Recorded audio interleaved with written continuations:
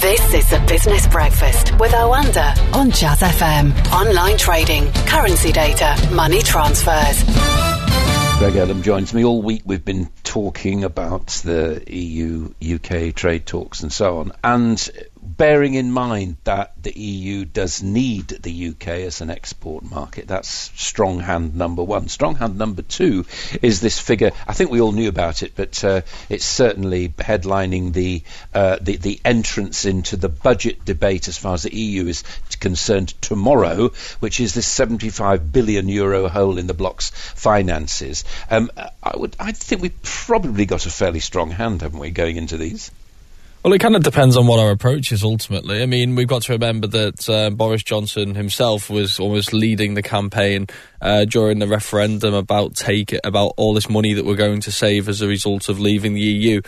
And while some would agree that it's worth continuing to contribute towards the EU in order to get a trade deal over the line, how much do you contribute and how much would Boris Johnson be willing to contribute, if anything at all, in order to get that trade deal through because of how aligned he is with that promise, effectively, to take that money back?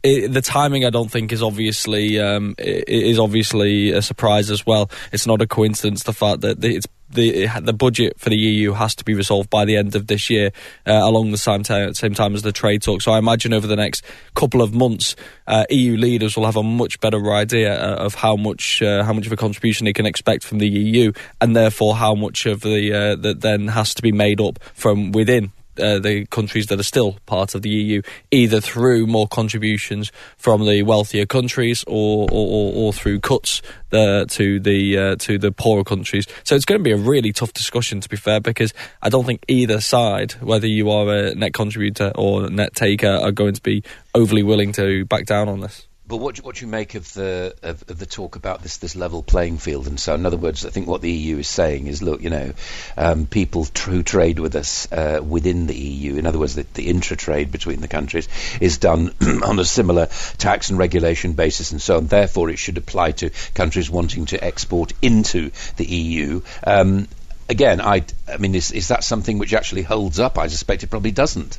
Well, I mean, I think we have to remember that when you're entering into trade deals with many countries, you're going to find that many of these countries are going to be in agreement on the vast majority of these topics. And the UK has been within that trade agreement, within that trading bloc now for decades, and has helped to effectively write the rules. So there's going to be many areas where there is broad agreement with respect to this. But there's also going to be areas now where the UK government is going to want to diverge in order to allow for trade deals with other countries, including the US. The question is obviously going to be: is where do they want to be? Why do they want to diverge? What does that mean for the trade agreement in terms of how comprehensive it is, and what does it mean for the UK and the EU's desire to actually negotiate? And it's hard to know what those finer details are at the moment, because both sides are effectively keeping their cards close to their chest. We're obviously hearing a lot again suddenly of this kind of public chat, but we're not really learning too much in terms of the details of exactly where it is that both sides, that one side wants to diverge, and what the actual risks are to the deal. Because, like I say, it's a lot of threats and warnings at the moment, and there is going to be negotiation along the way. We're going to be talking more specifically about employment and what you should do as a worker, given the coronavirus outbreak. But as far as international corporate companies are concerned, Qantas is saying that it'll lose £76 million over coronavirus. Closer to home, companies like Primark, Halfords, ASOS, DVS are warning of constrictions in their business because of supply out of China. I know this is bubbling away and so on in the background, but we should keep a note of all this. I mean, this is the supply chain problem writ large, presumably. Yeah, this is where we really do start to get details on just how great an economic impact it has. So we've got to remember, it's been extremely difficult for people to try and quantify just how big an impact this is going to have. The easiest comparison that people are making is the SARS outbreak in 2003. The difficulty that you have with that is that the Chinese economy is around twice as big now as it was back then. It's a lot more integrated. Other countries are a lot more dependent, both in terms of the manufacturing in China and therefore importing. But we've got to remember as well that China is the world's second largest importer as well. So that means that a slowdown in its economy and its consumer spending is going to impact countries outside of China as well.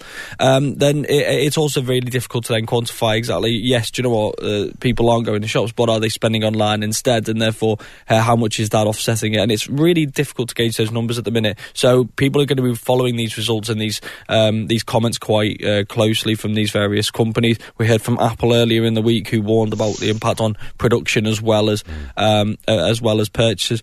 We heard from Adidas, Puma, over the last 24 hours as well. And these are companies who are heavily exposed. A third of their sales to come in the Asia-Pacific region. And China, and Adidas in particular, said that it's affected 85% of business in China. And you've got Starbucks, I think, closing 40 stores, 50% of stores. So these are all companies who have been majorly impacted in the near term as a result of this. So we should be able to quantify it a little bit easier. But everywhere you read, everywhere you look, the difficulty people are saying is it's extremely difficult to quantify, because in many ways it's similar to SARS, in many ways it's worse, and in many ways, again, it's really difficult to compare, because China is such a different country now to what it was then. Let's do inflation yesterday. It's still within that very old target, isn't it, of plus or minus 2%, 1.8%. Any worries about interest rate rises as a result of this? I'm guessing not. No, not really. I think we have to remember that these figures can be volatile. When you're collecting these figures around Christmas, they can be more volatile. And when you collect these figures around Brexit and a UK general election, then they could be further volatile again. And what we actually saw back in the last month for the numbers for December was we saw a significant dip in the inflation figures, and the panic set in, and there was for some reason a situation of we need to now cut interest rates because inflation is well below target all of a sudden. And we discussed it last month. I was saying this is not the time to panic. This is the time to wait for some more data, let the economy settle down, and judge where we are in a few months. Thankfully, the Bank of England agreed, and I feel like now they've been vindicated. This is not the type of data that tells us we need an interest rate hike, but it also confirms that this is the data that shows that we don't need an interest rate cut right now either. What we need is the Bank of England to have a steady head and to continue to collect data and see how the economy does in the aftermath of the election, in the aftermath of leaving the EU technically on the 31st of January. And that's thankfully what it seems like they're doing. And like I say, I think this data, while beating expectation, vindicates what they've done already. There's often the talk about looking for yield, isn't there? And government debt does that for a lot of people because it's relatively safe. But creditors of Argentina are going to take quite a haircut, aren't they? I know it's a long way away and all the rest of it, but it's something which has been bubbling away in the background. Argentina in the headlines once again. What does it mean for investors looking to countries like that? Because they do get a better return, but at the same time they run the risk of a big haircut, and that's what creditors are going to get right now. Well, yeah, high risk, high return. I mean, that's just how the markets ultimately are. And there was hope for years that things were improving in Argentina, and that's deteriorated quite rapidly. And now we are in a situation where the Argentine government wanted the IMF to be the ones who are taking the haircut. Obviously, they wanted to put as little pressure on private investors as possible, because ultimately they want to continue to borrow into the future. And if you are asking private investors to take a massive haircut, then you are just effectively raising the yield that you're going to maybe having to pay later on in order to raise funds. The IMF obviously is opposed to taking a haircut. It always has been, it always will be, and they want to push it back onto the private investors, which is ultimately where it should go in situations like this.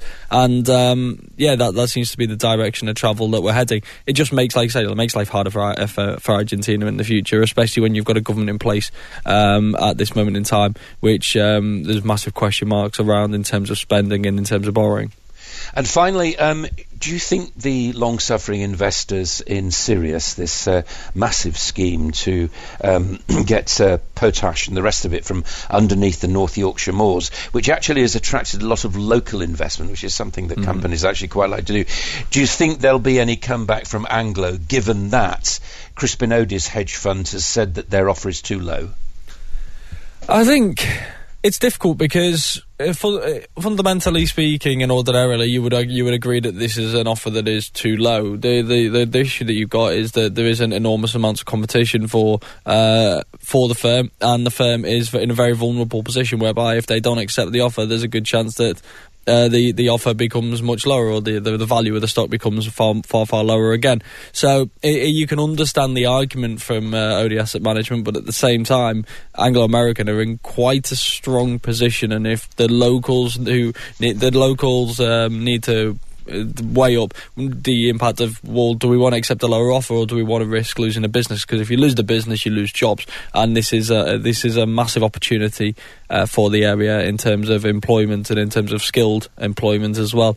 So it is a very difficult position, and I think OD are probably in a way just almost playing the game here, because I think, if I'm not mistaken, Niels has suggested yesterday, don't come back at us just with an offer, come back at us with a final offer, and then only then will we consider it. I think that's an idea of like just trying to push them a little bit further to make the offer that little bit more acceptable. Okay, Craig, thanks very much indeed. The Business Breakfast on Jazz FM with Oanda. Online trading, currency data, money transfers.